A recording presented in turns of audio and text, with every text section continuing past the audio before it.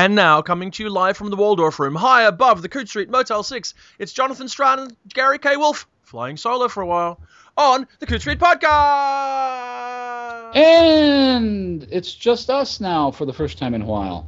In a while. We've had all those wonderful guests. Thank you, everybody.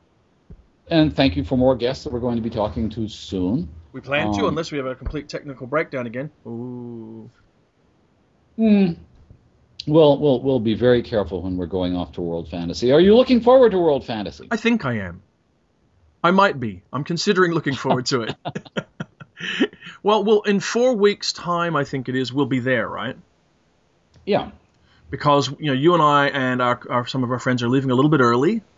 So about 4.5 weeks till we're actually in London first for the Brighton World Fantasy Convention.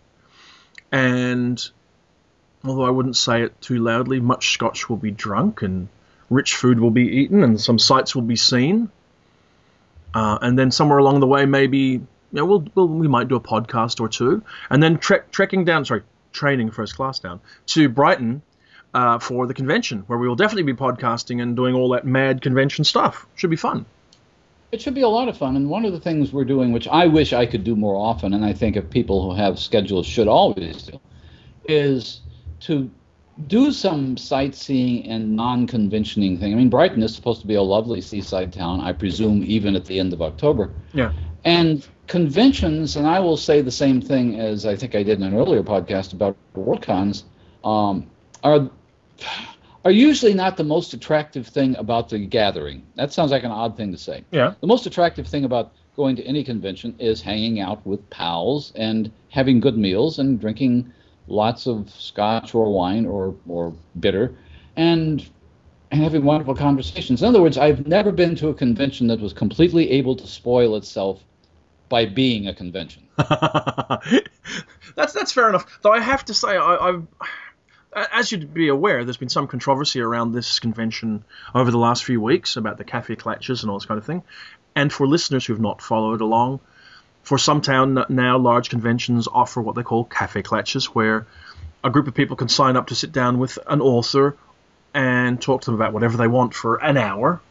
Mm-hmm. And these are usually complimentary events that happen as part of the convention. And this year, the Brighton World Fantasy has decided to charge for it, and as a result, I think it charges like £5 or something. And as a result, a lot of people have said, "Well, I won't do a cafe clutch then because I'm uncomfortable about it." So, well, I mean, it's there are controversial things about every convention. I heard something about the Brighton convention increasing the maximum attendance from what it traditionally is. There may be efforts to monetize it. I mean, my basic point about conventions is, yes, there is something bizarre about the idea of charging for a coffee clutch. Since I've been to coffee clutches, as a matter of fact, I've been to yours and you've been to mine, and I've gone to coffee clutches for friends, and they've come to mine, knowing that I needed to have a friend there because otherwise I would be sitting at a table with maybe 2 other people while I don't know. Well, that's Nancy for people. Kress at the next table with 30 people. Yeah, that's it. Because you and I are down at the pragmatic end of the spectrum, Gary. But for the more well-known writers, where you can certainly get more than enough for several cafe clutches worth of people signing up. So there is, I guess, a crowd management thing. It does speak, I think, to, and I'm not sure what to think about this, the comparatively exclusionary nature of World Fantasy compared to a WorldCon or something. I'm not sure what I think about this, but there's a view out there that World Fantasy is more exclusionary, less fan-oriented, and it is. Though, again, I'm not. There's an article out there on Strange Horizons a while ago. I don't know if you read it, about getting your prose out of my fan work, where a young woman who had spent a lot of time in media fandom had said that she had moved across to what she called book reviewing fandom, something I'm not really familiar with. Okay. And she was very uncomfortable with authors popping in on her blog or somewhere and commenting, because in media fandom there's a great culture of there being a really solid divide between pro and fan. And there are all kinds of legal reasons for that, as well as for commercial ones. Whereas, of course, in science fiction and fantasy, there's a long, close relationship between pro and fan. Right. So that makes that different. Yeah.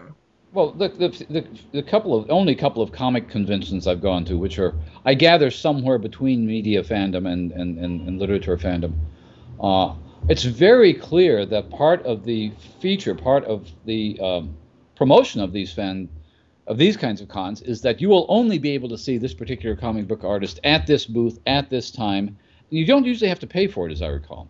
Yeah. But the idea of separating the artists from the fans is you're right. It's much more absolute there, and that probably is an outgrowth of the San Diego Comic-Con, where you do have movie stars and directors and Joss Whedons and Summer Glaus and people like that who have to be basically protected from fans. But I guess it does talk to, though, this idea that there should be some distinction between pro and fan. There's this feeling that World Fantasy is a more pro event rather than a fan event.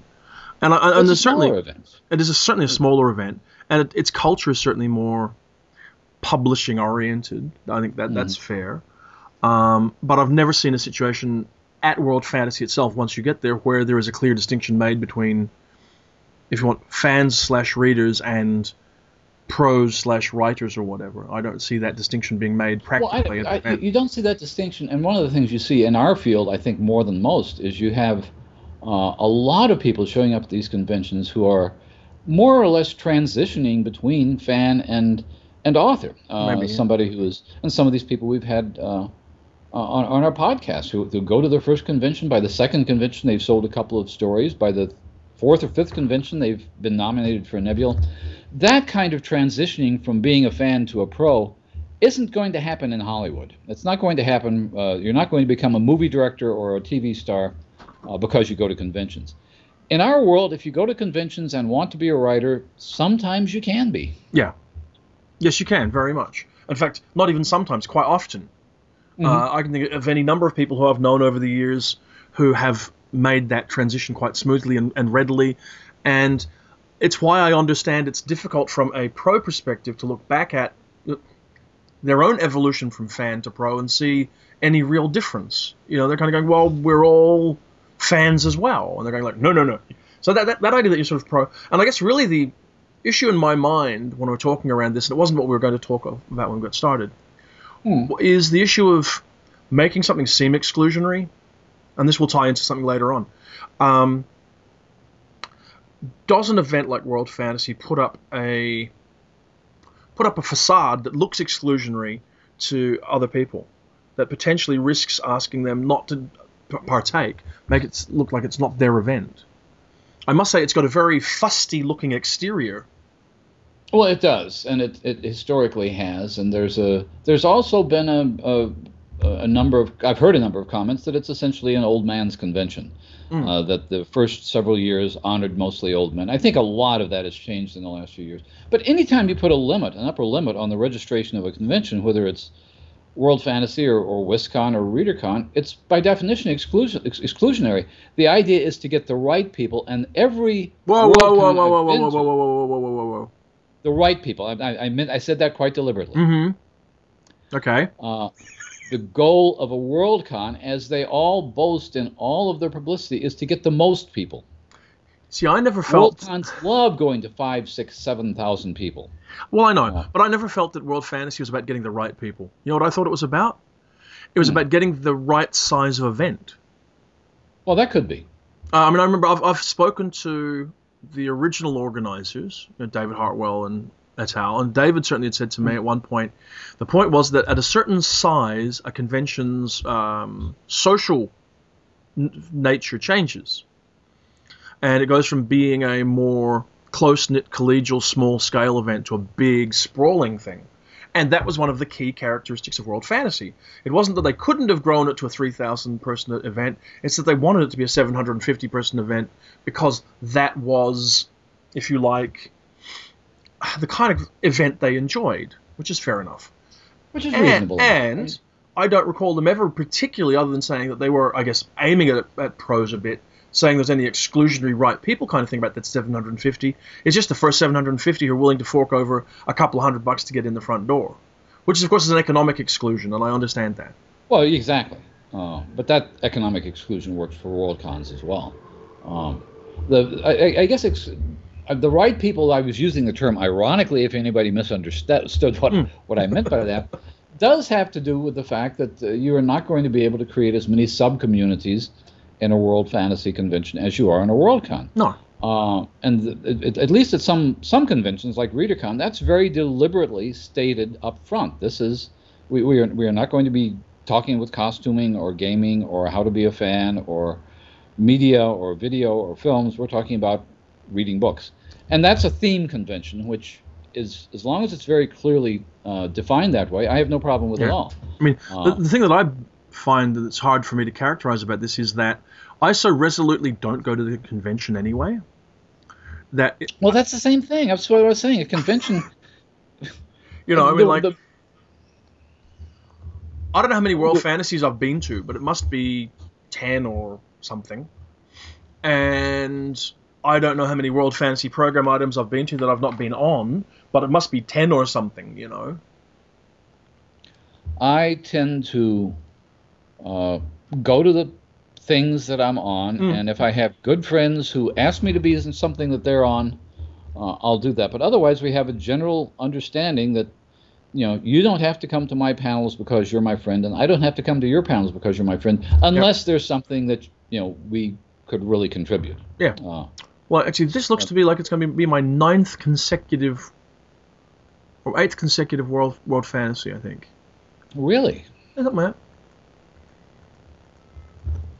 Because I like the convention, I like the size of it and all that kind of thing, and I would encourage anybody who, you know, wants to go to a convention that they could consider World Fantasy. This year's looks great. There's some things that I'm particularly excited about to get away from it, from exclusion, before we go back to it again. And then I've got to talk about how that I was concerned about the fact that there was wheelchair access was an issue, which concerned me about, or access. So anyway, that was an issue. I need to cut that blather out. I'll see if I remember to. Anyway. I'm very, very excited that Susan Cooper is going to show up at World Fantasy. With, I guess, her new novel is already out, isn't it? It is, yes. Came out a couple of months ago, which I've not seen yet. But this is one of the things that this is a name that came up even when I was a judge of World Fantasy. Like, here's somebody who is not the most prolific writer in the world, but who has had an astonishingly profound influence on almost everybody who reads modern fantasy, and every writer I can think of. Everybody grew up with The Darkest Rising. Yes. So I'm excited about that.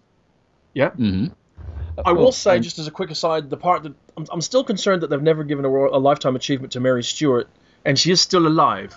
Oh. I know. Oh. I'm just looking down at the World Fantasy Convention stuff, and Terry Pratchett's showing up as well. Excellent. That's good news. Terry's a nice guy. With his new 10-book contract. Yes. Yes. Which I think is wonderful. There's something that I think needs to be, corrected about Terry Pratchett's Alzheimer's. What I've heard from people who are in touch with him is that, of course, he can sign a 10-book contract, and of course he can write 10 more books. The symptomatology he's having is mostly motor skills. Has little to do with his writing. This is what I've been told by friends of his.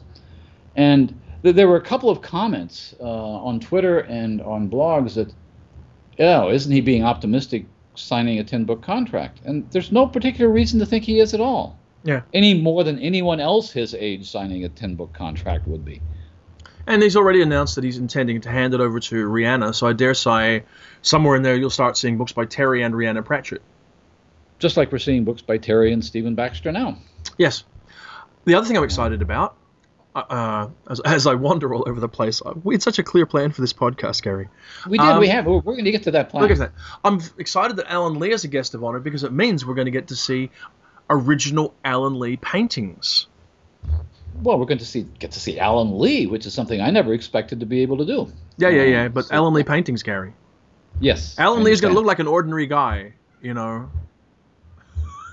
Well, I met Moebius. It was perfectly bizarre. nice. I don't know. When we went to Saratoga Springs, Gary, you know, I met Moebius, right? Jean Giraud, who's a lovely guy, right? Lovely guy. Right. But they had Moebius paintings, original Moebius paintings there, and that was exciting. You know, so it's rare. It's this will get me to the art show, and frequently at these things I don't go to art shows because it's not a field I keep up with. It's not a field I think is. I mean, I admire fantasy art. I admire science fiction art. I've never understood the relationship between that and what art critics and art historians consider to be the mainstreams of Yeah. modern painting. So there's always that awkward thing. Yeah. But to get back to our theme, we were going to talk. I think we were going to talk, as we have before, about loose canons. Well, the toxicity of canons. And in what way could canons be viewed as toxic? Okay. Let me put it to you. See if I can frame the discussion that I was thinking about. Mm-hmm. The original concept of a literary canon dates back to the early 20th century. It grew out of things like the Harvard shelf of books, 5-foot shelf of books, classics, those sorts of the Harvard things. Classics, the Great Books program from the Encyclopedia Britannica and the University of Chicago. All of which were of a very, very narrow, frankly, cultural background. They were, if you look back at the original classics, they're a very a far more idiosyncratic slice of history than you would anticipate, and some idiosyncratic choices within that slice as well. It was very white Anglo-Saxon male. Yes. Very, very, and continues to evolve down a white Anglo-Saxon male Protestant kind of path, though that has split more in recent years.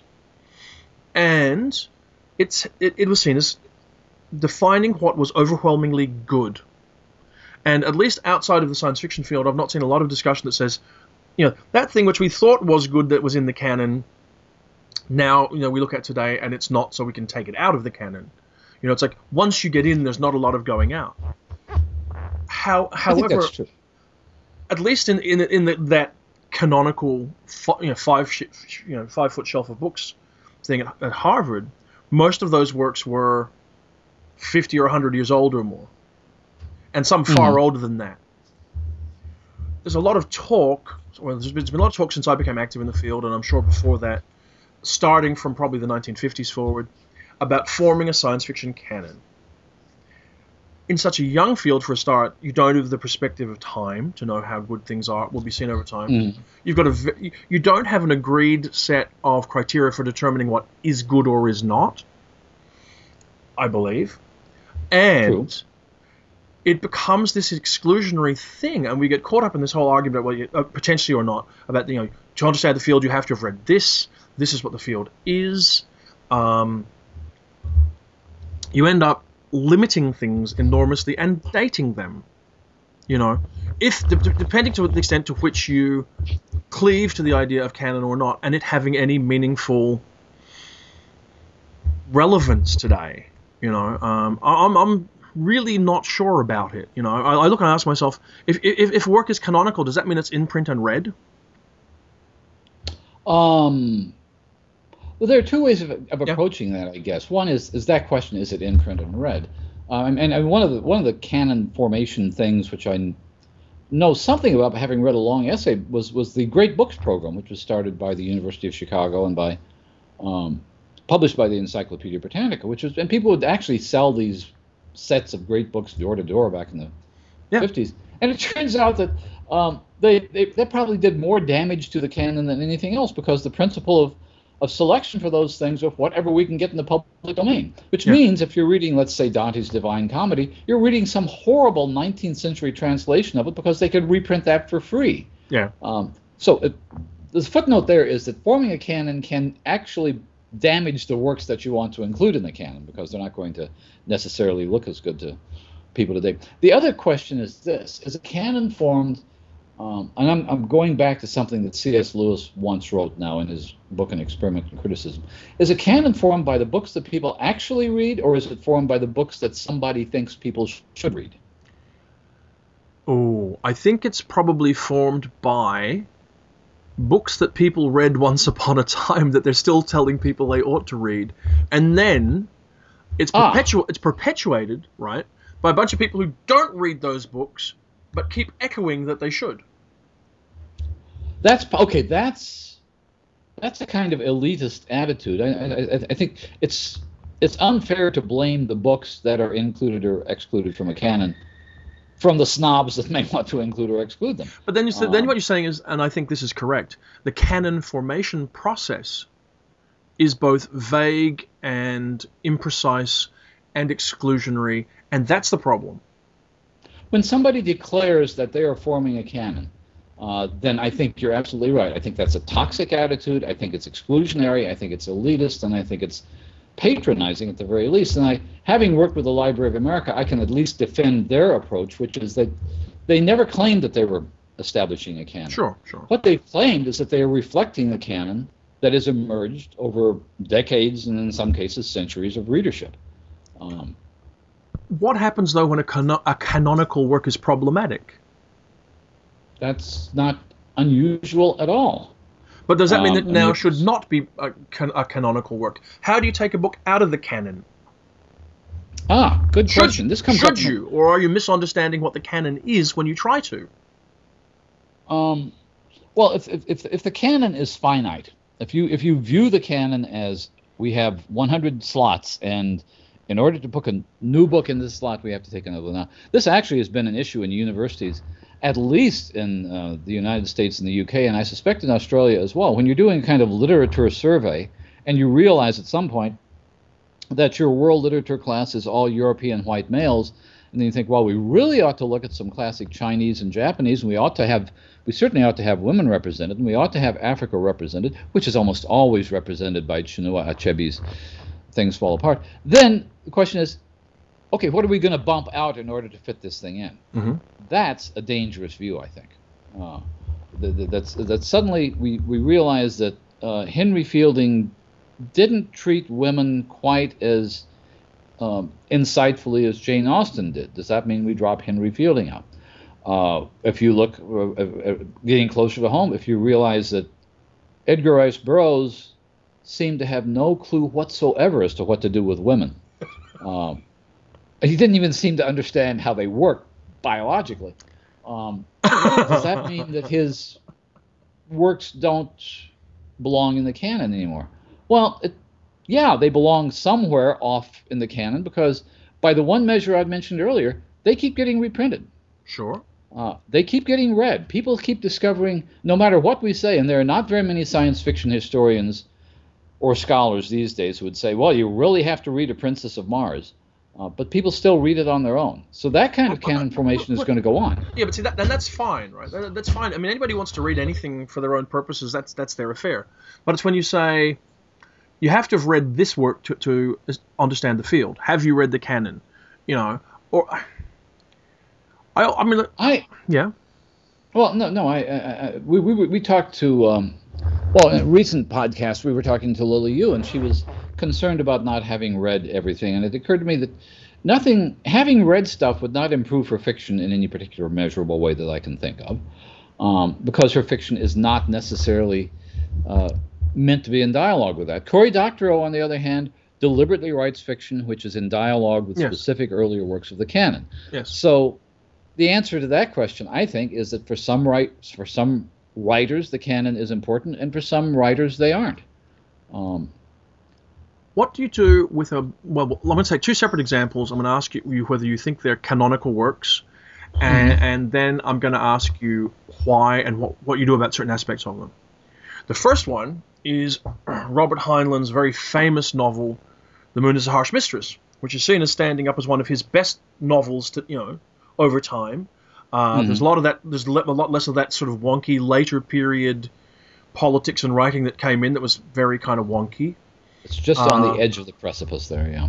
And it's at the very end of the whole Juveniles period. The Juveniles are much more focused kind of books, I think, than the later books for various reasons. But I mean, there's sex with 14-year-olds in that. And when someone actually says, "Whoa, that's statutory rape," you're going, "No, there's no rape up here on the moon. They're perfectly," and you're going like, "Dude, that's just really problematic." And I mean, it's creepy. It's creepy. It is deeply squicky. And maybe you wouldn't. I don't know this, but maybe you wouldn't have felt that way in the Wild Wild West in the 1820s or something. I don't know. But oh my goodness, you would today in the Western world. Well, by the same token, you can find going back to Burroughs or any number of writers before 1940, you find appallingly racist attitudes in Sure. science fiction and fantasy. You have yellow peril stories, virtually a Sure. subgenre for 60 years there. Do those things get demoted from the canon because they are offensive, or because they reflect a value that was widely held at the time by people, and we don't hold that value anymore today? I don't know. I think you have to understand that works that are fairly ancient, and it's worth keeping in mind that The Moon is Your Harsh Mistress is like 50 years old at this point. Well, yeah, I know it is, but then, okay, here's the thing, though. If you go back and you read the description that went out with that Harvard shelf of books, the canon, a canonical work, was like the best and brightest and most wonderful work. These are the shining lights of literature, the shining lights of science fiction. So if you're going to present a book as a shining light of science fiction, if somebody is, and certainly for Moon as a Harsh Mistress they are. I mean, it won the Hugo Award. It's reprinted all the time. It's in the Gollancz Masterworks. Da-da-da-da-da. This is a shining work of science fiction. But it's got some pretty strange attitudes. Some of the prose is somewhat clunky. Well, and the same thing's true with a great deal of Asimov, but the prose is not. I guess the question is this. The problem is this. When you talk about a canon, apart from genre, if you talk about the Harvard 5-foot shelf of books, or you talk about the Great Books program, or the French, the library, I can't remember the name right now. You're talking about just books that, by sheer excellence, deserve to be read. Well, not say ought to be read, but deserve to be read. When you start talking about that in terms of science fiction, you're talking about a specific notion of a genre. Yeah. That means, okay, we can look at The Moon as a Harsh Mistress because it's a shining example of science fiction. However, it also has serious problems in other areas. But as science fiction, the science fictional parts of it, it's significant. No, but that's it. The significance interesting, and I love the idea that these are things that deserve to be read rather than that you have to read. I think that's a really compelling difference to me, and I like it a lot. But then the question is, if a book like The Moon is a Harsh Mistress has problematic gender issues, and I confess right now, I haven't reread Moon is a Harsh Mistress in 25 years or so. I haven't looked at it recently either. And I don't recall it being particularly clunkily written, but it's been said of late. If it's not astoundingly well, beautifully written, and if it's got problematic attitudes, are its real benefits not so much that it deserves to be read, but that it was of historical importance? And does historical importance grant you a place in the canon? Well, that's the problem when you start forming a canon or talking about a canon that relates to a particular field of literature. There are works that most people would probably agree belong in the science fiction canon. Let's say a good deal of Wells, a good deal of Verne. And there are, you can certainly find problematical attitudes in all of those. That's not why they're in the canon. And as a matter of fact, you can even find serious flaws in characterization and pacing and even prose in both Verne and Wells. But conceptually, because we think of science fiction as a conceptual genre, they're very important. The Time Machine is... very few people would argue that The Time Machine is not a canonical work. And that's because so much science fiction has, in one way or another, derived from it. These are not questions you have to ask when you're talking about general literature, when you're talking about poetry, you're talking about the novel, or you're talking about drama. These are questions that you only have to talk about when you're talking about something very specific. The canon of mystery writing would be the same thing. The canon of fantasy writing would be the same thing. It's because you have some notion of genre, and that really bollocks up the whole notion of what a canon is. Well, I guess that's it. I mean, the thought that occurred to me as you were talking was, are we mistaken to attempt to think about there being a science fictional canon? Is that narrowing the concept down below the level at which it actually works? I think one of the reasons we started talking about science fiction canons, and people have been talking about it for at least 50 years, is because of a general sense which gets reinforced every once in a while, that no science fiction work or no fantasy work is going to ever be included in the canon. That is, the canon that Harvard would put on its 5-foot shelf of books and that sort of thing. And So there's a kind of defensiveness. Well, we're not going to get on the big boys. We're not going to be able to sit at the adults table. Mm-hmm. So we're going to have our own table, and we're going to have our own canon over here. And if somebody a little itty bitty cannon with a ray gun on top. But exactly. And every once in a while, somebody who is connected to science fiction or fantasy, or has written science fiction or fantasy, occasionally they get invited to the grown-ups table. William Golding can go to the grown-ups table. Doris Lessing can go to the grown-ups table. Does that mean that, okay, they're no longer part of our canon because they're sitting with the grown-ups now? Pretty much. Is Lord of the Flies a classic science fiction work? I don't think it's perceived as being a work of science fiction particularly. Within or without the science fiction Within community? the science fiction field. Could be wrong, but I that's gather what I you're think. right. The other book I was thinking about would be Ender's Game. The Orson Scott Card book that came out in the mid-1980s. Now, by any objective measure, that is a canonical work of science fiction. It won the Hugo Award, won the Nebula Award. It was wildly positively reviewed at the time. It is, now that it is pushing towards 30 years old, the best-selling science fiction novel in North America, Gary, still. And has pretty much every year for the past 15 years been. That's true, even before the movie was being announced. That's true. So this book, which has some pretty weird attitudes in it, really, when you begin to unpick it, and some real problematic stuff about it, is undeniably canonical science fiction, or not? Well, by the measure we were mentioning earlier, does a book stay in print? Does it continue to attract new readers? Does it get read generation after generation? By that definition of a canon, it does. And that's it's easy to dismiss that definition as saying, "Oh, that's a completely populist definition." That means that that for 30 or 40 years, Mickey Spillane would have been the canonical American writer because he was in print and sold more than anybody. But he's dropped away now. You don't see people reading that. Scott Card's, unless he absolutely manages to immolate his reputation within the next few years, which he might, if he hasn't already, yeah. If he hasn't already, no, that book is probably going to continue to be read for generations. It's a very powerful kind of narrative. It's a very problematical narrative. It's the kind of book, if you read very closely, you start thinking about it. My argument is, in terms of science fiction readers, books like that are important to read because you need to understand how you're being manipulated in them and what other writers can do with them. You could argue that one of the touchstone work of hard science fiction, which we've talked about before, is The Cold Equations, as Tom Godwin. Yep. Nobody defends that story at all. It's not defensible as a story. It's manipulative, it's gerrymandered, it's structured so it can only come out in a certain way. It's illogical. It doesn't work by the terms of hard science fiction that it sets for itself, and yet everybody still uses that as a touchstone because it's set up a kind of dialogue within the field which is still going on today. Which means it's historically important. But does that mean do you get into the canon by being historically important? Well, it depends on. We'll go back to what we mean by canon. Are we talking about books and stories that people read on their own, or are we talking about books and stories that define the dialogue that those of us involved in the field are part of?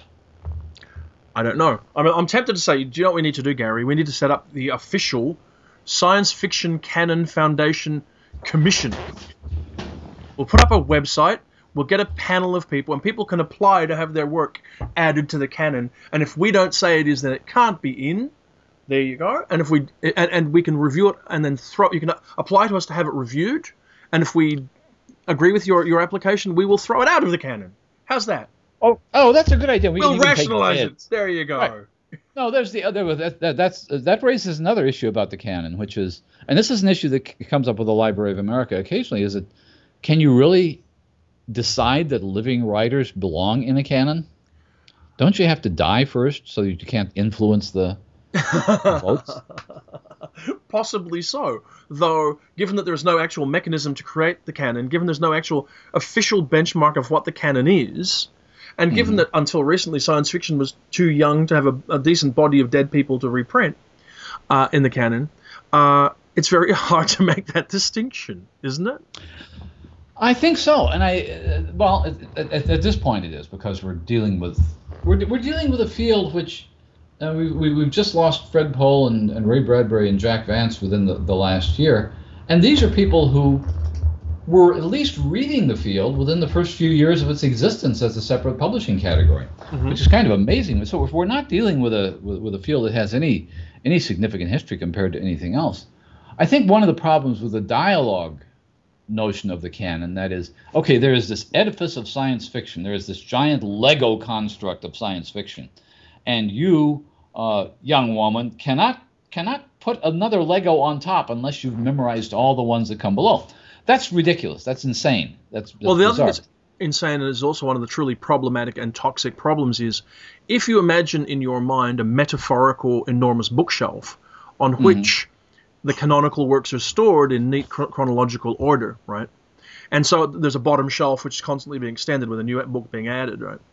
And then you place a reader in front of it and say, you can't get to everything else in the field to read before you've gone through that. Then the canon really forms this barrier to reading more broadly in the field. And that's really troubling. Yeah, that's troubling. It becomes the entrance exam, which we've talked about before. Okay, you're not allowed to read Charlie Strauss unless you've read Heinlein. That makes no sense whatsoever. And also, more to the point, you're not allowed to value Charlie Strauss unless you've read Heinlein. That's the truly troubling part. It's like someone will say, I've read Nora Jemisin and I think she's the bee's knees, right? And to which the only rational response is, well, yes. Or I read it and read her books and this is what I thought. But if you're turning around and saying, well, hang on, you're talking about Nora Jemisin, but I don't want to talk about her until you've talked to me about, well, for her fantasy books, Robert E. Howard through to everybody else, or for science fiction, at least at the least through the history of women in science fiction before we get to this person again, which is just killing and stifling discussion and evolution and change. Oh, and maybe this is the real issue about toxicity, Gary, that when it begins to stifle evolution and change, then it's a problem. I think that is a problem. I think, and you're absolutely right, because it's easy to pick on saying, well, you need to have read Zelazny before you write a modern fantasy. You need to have read Heinlein. You need to. You could as easily say, well, yeah, you need to have read Marion Zimmer Bradley, and you need to have read Le Guin, and so forth and so on. You don't really need to have read anybody. That's the problem with canon. And I was having a conversation with a friend just yesterday about some of the works that a lot of people would regard as canonical were written by people who were more or less reinventing science fiction in their own terms from the ground up. One name is Cordwainer Smith. And I think every generation there are writers who, they may read a lot of science fiction, but they're not responding to it. They're inventing it as though nobody had thought of it before. I think one of the things that makes Cordwainer Smith, as bizarre as he is to read, I think it makes him accessible to non-science fiction readers, and he seems to be unusually accessible to non-science fiction readers, is because everything you need to understand Cordwainer Smith is in Cordwainer Smith. He's writing as though he invented the genre. Yeah. Probably the first writer to do that, I would say, was Stanley Weinbaum. He may have known the field, but you read Weinbaum stories, and it's like he has invented it. Recently, to some extent, you could make that argument about Ted Chiang. I think you could make the argument about David Marasek. In other words, a lot of important science fiction works just reinvent the genre from the ground up. And we couldn't count those as canonical in an historical sense because they're not part of this dialogue, really. Are works that are truly in dialogue with the history of the field and that are really commenting on previous works, are they more exclusionary to readers? You know, if you were to turn around and say, you know, Charlie Strauss writes Set and Children Say, right? Which is his nipples went spung science fiction novel where he's kind of commenting on the whole, this is what's happening with the whole sort of Heinlein tradition. If you've not read the Heinlein tradition, can you not comment? Can you not appreciate that book? Or is it just some aspect of it you're not picking up?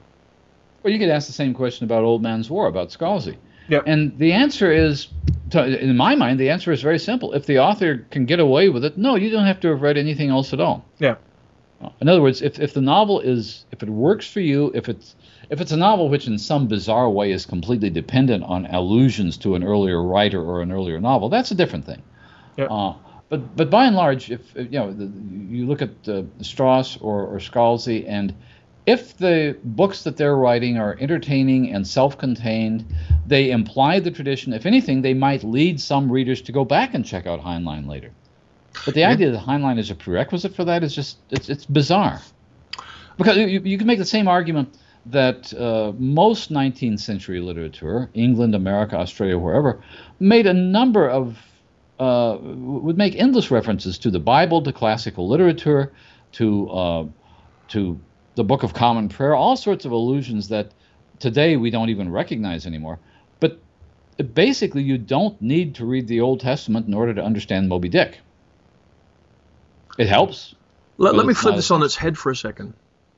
If I walk into my local bookstore in a chain, in a shopping mall, to the extent that you find such things anymore, and I go to the science fiction section, right? Most of it is made up of copies of Game of Thrones, right, and a few Charlene Harris books they haven't sent back yet, and a few other bibs and bobs. That's it. Right. There'll be some Wheel of Time book there. Yeah. No, not anymore. And so, not over here, no.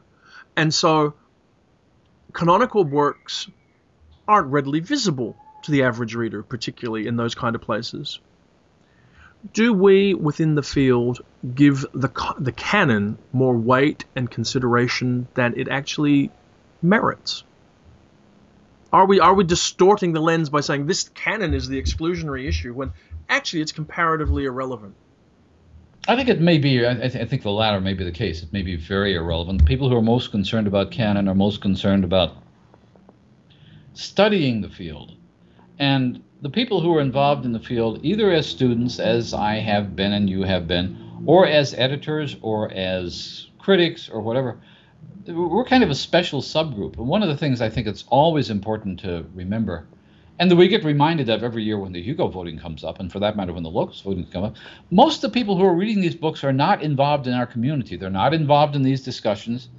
They may go to conventions, but maybe the likes of us don't ever meet them there. And they're making their own decisions, simply based on nothing but the fiction. So yeah, when we say, okay, this is what you need to read, and I hope I don't say that. As a matter of fact, remember when we used to do our thing, books you don't need to read? I'll expand that to say, if somebody is a successful science fiction writer, if they write a successful science fiction novel today, and you've never read a science fiction novel before at all, you ought to be able to get through it and make sense out of it, and if it's a good novel, it ought to win you over. Well, that gets down to that question of whether it has to be a good novel first or a good science fiction novel first, does it not? Because yes, it does. we constantly come across works which have, as we've called them before, the entrance examination. And the entrance exam, by and large, can be fairly... So it's a fairly reprehensible kind of an idea.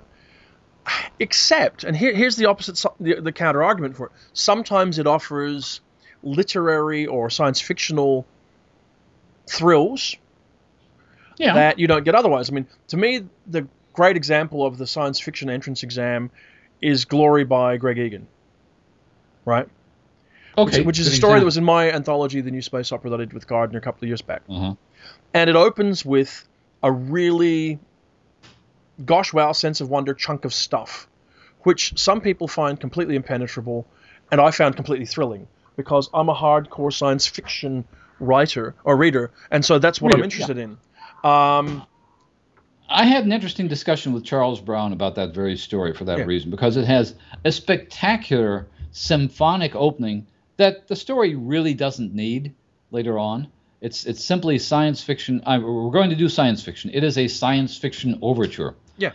And it's spectacular. And my point was, this is brilliant for people like us, because he's just kind of reimagined everything from the molecular level up in this inventing a spacecraft, and yet then you get into a story for which that is at best a minor prerequisite. So that's a good story that looks like an entrance exam, and it looks like a story that, okay, here's a bunch of really neat stuff for science fiction readers, after which I will give you a story which you other non-science fiction readers can also read. There's something a little bit elitist about structuring a story that way, I think, frankly. It may well be. I mean, I always thought that Cryptonomicon has an element of that in it. The Neil Stevenson novel, because of the section where he gets into some abstruse mathematical descriptions of the turning of bicycle wheels, which I'm just like blah blah blah, and yet hilarious, right? It's if you understand delightful, yeah. I mean, he's clearly writing for a certain kind of geek. Yeah.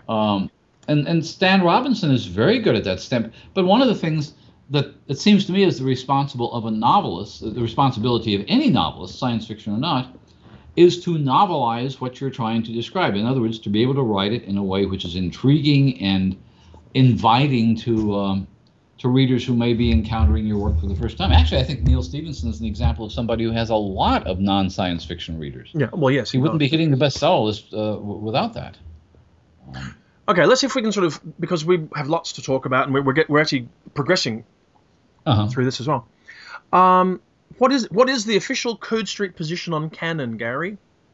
Do we build our own? Do we tell you to ignore it? Do we tell you to look at it as some minor kind of side issue?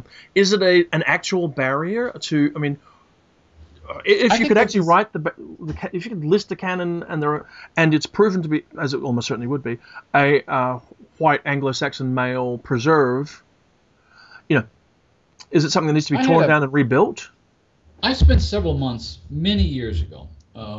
I've been approached by Martin Greenberg, bless his heart, and one of our great anthologists, really. And he had made a contract with some publisher to do the 100 best. This is a publisher, I forget the name, but they had done the 100 most important figures in history, and then they did the 100 most important Jews in history, and they did the 100 most important women. And so he came to me and said, why don't we do the 100 most important science fiction books in history? And it was books, not writers, and they were to be ranked. Number 1, number 2, number 3. I mean, it became really, for the most important Jews in history, I think Moses came in 3rd, which was interesting. But anyway, that was an interesting question, because then you're talking about, okay, we're going to define a canon, and we are going to somehow define this canon in such a way that will make sense to people who haven't read a lot of science fiction. And what I concluded from that was that, and this is what I think my position on canon forming is, that if you consider yourself a student of science fiction, if you want to understand the history of the genre, if you want to be a reviewer or a critic or an anthologist or an editor, then perhaps you really ought to read these earlier books. If you're simply a reader who enjoys science fiction, I don't think you have any obligation to read anything. I think that's true.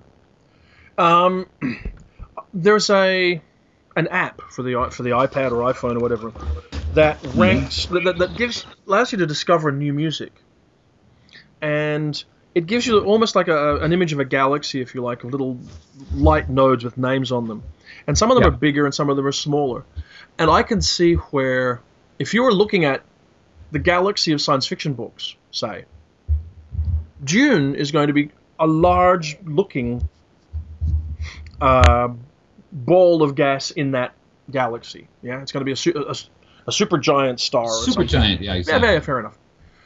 But that's without a qualitative thing being applied to it. Yeah. Right.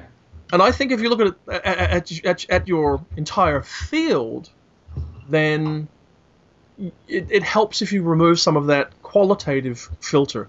And I also realize, even as I'm saying it, that of course perspective is all. There's a particular gaze that you have, to put it in those terms, so that for me, I am an Australian white Anglo-Saxon male, and so I see the world from a particular way, and I'm aware of certain things, and that means that there are other books and whatever else which do not get the prominence they deserve in my worldview that I need to expand. So I'm aware that that's an issue anyway, even when you use this metaphor for describing it. But talking about books which deserve to be read, acknowledging books that are historically important, I think that's valid, but not quite equivalent to canon formation. And so approaching canon warily is very healthy.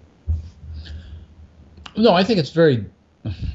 I understand now where the idea of the toxicity of canon comes from, because when you talk to enough people, you realize that to some extent everyone has to form their own canon. Even every science fiction reader has to form their own canon, and sometimes it doesn't make any sense at all, because you and I have both had the same experience, and I've had it fairly recently, of talking to somebody who will go back and they will look at something which is an acknowledged canonical masterpiece like Dune, and they find out, well, the prose is not really that skillful in a good part of it, and there are some really sort of wonky power issues in it, and the ecological stuff behind the whole conception of the novel doesn't really hold up by the time you get to the second or third novel.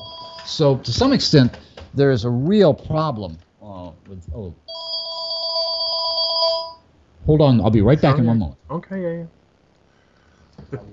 I'm probably going to cut this little bit out, listeners, really, because there's no point in me just talking at length. I mean, I could turn around and say that my canon selections are better than Gary's. Let's face it. I'm listening to this now. I'm totally. Your canon selections are no better than mine at all. I have stuff in my canon that nobody's ever heard of. I don't want a canon that looks like somebody else's canon. Oh, come on! How many people are going to put the Witches of Caris in their canon? I'm not, but I might. I don't know that I want to know what you're going to put in your canon, Gary. I don't know. I mean, here's the other problem. Well, hang on. Can I just say, you have actually touched on something that was mentioned in conversation elsewhere, which is written up at great length and very articulately by our friend Paul Kincaid, and is the most valid part of this that comes to point, and that is that canon is personal. Yes, I believe it is. I totally agree with Paul.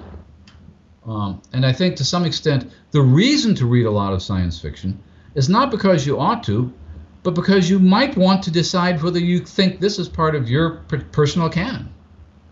Yeah, that I get. I mean, I think, for example, in recent times, Joe Walton's, among others, is a canonical work of science fiction for me, or fantasy for me, right? Yeah? Mm-hmm. But right. I appreciate other people didn't like it, and it's not part of their personal canon. Neuromancer, which came out at a particular time in my life, remains canonical for me. I think it remains canonical for the field at large for various reasons, but I think a comparatively small group of works are genuinely canonical. Yeah. Well, again, that goes back to the question of, are we talking about the history of the field, what changed the field? If you're talking about canonical works, and I'm not sure canon is the right word for this, works which change the direction of the field, works like Neuromancer. And it's hard to think of very many more recent than that, but then that's fine for those of us who are students of the field. That doesn't mean that everybody has to read Neuromancer. Neuromancer is astonishing for 1984. It's a little bit less astonishing 30 years later. Sure. I'm sure that's true. I haven't reread it in the last 15. So I would have to go back and pull it off the shelf and actually reread it, which in this day and age is problematic itself. But there are problematic things about it, obviously. There are probably, but the point is, it's an astonishing act of imagination in that what it did was set a kind of groundwork, not just for the way that science fiction would imagine itself in the future, but to some extent the whole culture. I mean, the whole cyberspace culture was influenced by that book in a way that very few science fiction novels have ever influenced the general culture. One of the other issues, which we're not going to resolve in this conversation, but is germane, is that when we talk about the history of the field, that in itself is a slanted kind of a thing. The way it's written up and recorded and discussed is biased from a particular perspective. I mean, obviously, books like Justin Labalestier's the Battle of the Sexes, or whatever it was. I forget that. Battle of the Sexes in science fiction. That showed that the way history of what actually happened is being recorded is itself slanted. So when you talk about the history of the field, that's a slanted thing, because there's not an objective history in place, And whilst there are some things it's very difficult to argue about in terms of their importance, whether it's a true reflection of history, if you like, is debatable. I mean, The Forever War is an undeniably important book, and you could make a great case for it. But you merely just have to look at the simple fact that after all these years, it's A, in print, and B, still being actively discussed to suggest that's the case. There are a lot of other edge cases, though, where it's less clear.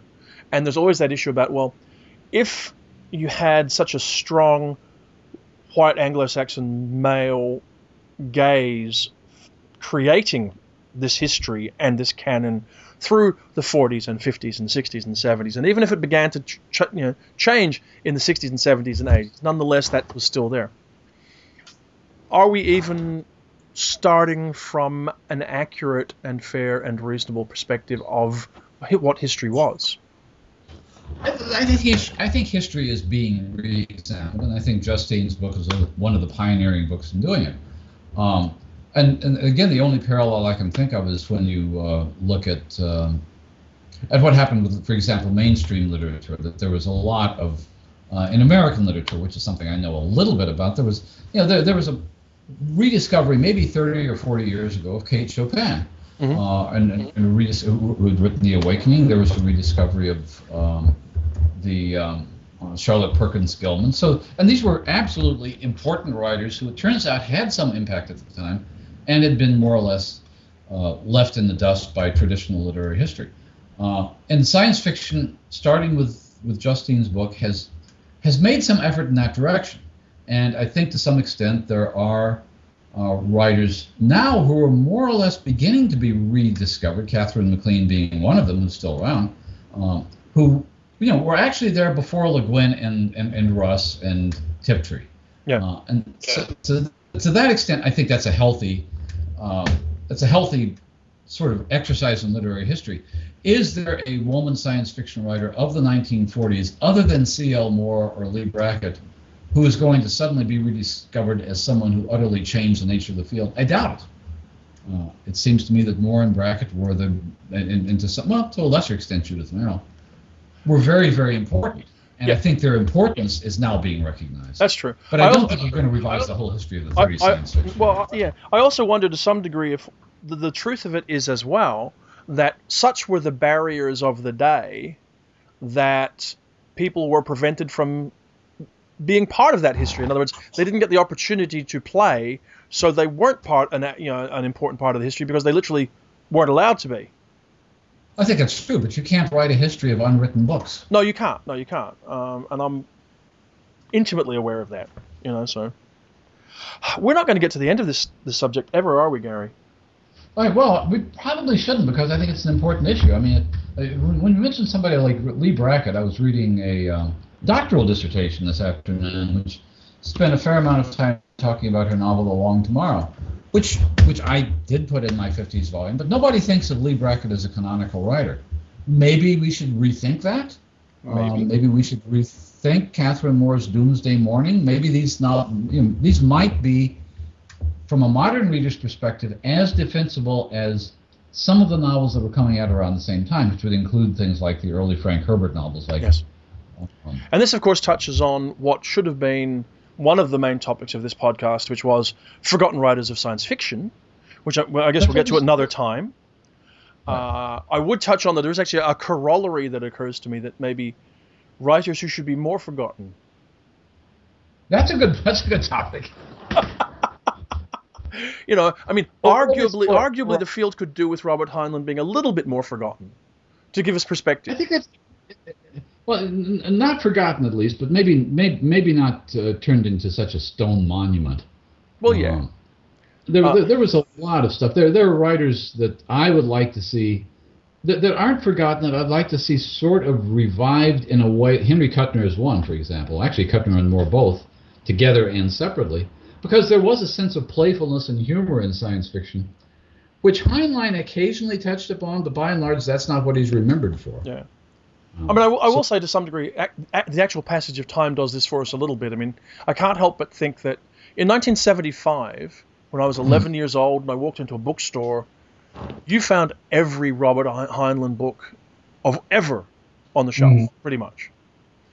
In 1985, you still found pretty much every Robert Heinlein book ever on the shelf. By 1995, a batch of them were beginning to disappear. Yeah. By 2005, the holes were getting pretty significant. And now in 2013, well, first of all, we'll set aside the fact that almost none of them would appear in any bookstore at all, and probably the only ones that do here in Australia, at least, are the ones that are in the Gollancz Masterwork series. Right. So 2 or 3 books out of an oeuvre, and I dare say that a whole bunch of them are actually completely out of print. I would be quite willing to see that as being the case. Well, I might be wrong. He may be selling buckets and I just don't see it, but that's not. He may be. Like I mean, he's not doing it in the States. I mean, at least you're living in a country that still has bookstores. But by and large, that's what I meant about the populist canon. The populist canon means that somebody, apart from any consideration of literary history or quality, is going to figure out that, okay, if we reprint this Heinlein novel, or we reprint this Edgar Rice Burroughs novel, or we reprint this Robert Jordan novel, it's going to sell. And to some extent, that over time does form a kind of canon. The kind of really awful potboilers that we used to complain about as being bestsellers, by and large, haven't survived over the decades. I mean, again, when you go outside science fiction, nobody reads Mickey Spillane anymore. Nobody reads Peyton Place anymore. In 10 years, nobody will be reading 50 Shades of Grey. So the really trashy books eventually disappear. And the same thing is probably true with science fiction, which means if people still decide, okay, I want to read A Princess of Mars, there's something in that that's important to the way we apprehend the genre. Yeah. And the same thing's true with Heinlein, and the same thing's true, frankly, with The Left Hand of Darkness, which I'm pretty much convinced would stay in print on its own, apart from any kind of critical push by the likes of us. Oh, I don't think people like us make any difference to that. But I do think, coming around again to your idea of books that are deserving to be read, maybe the approach we should take to canon is that if there are literary or historical reasons why a work deserves to be read, then it should be allowed into the canon, and leave it at that.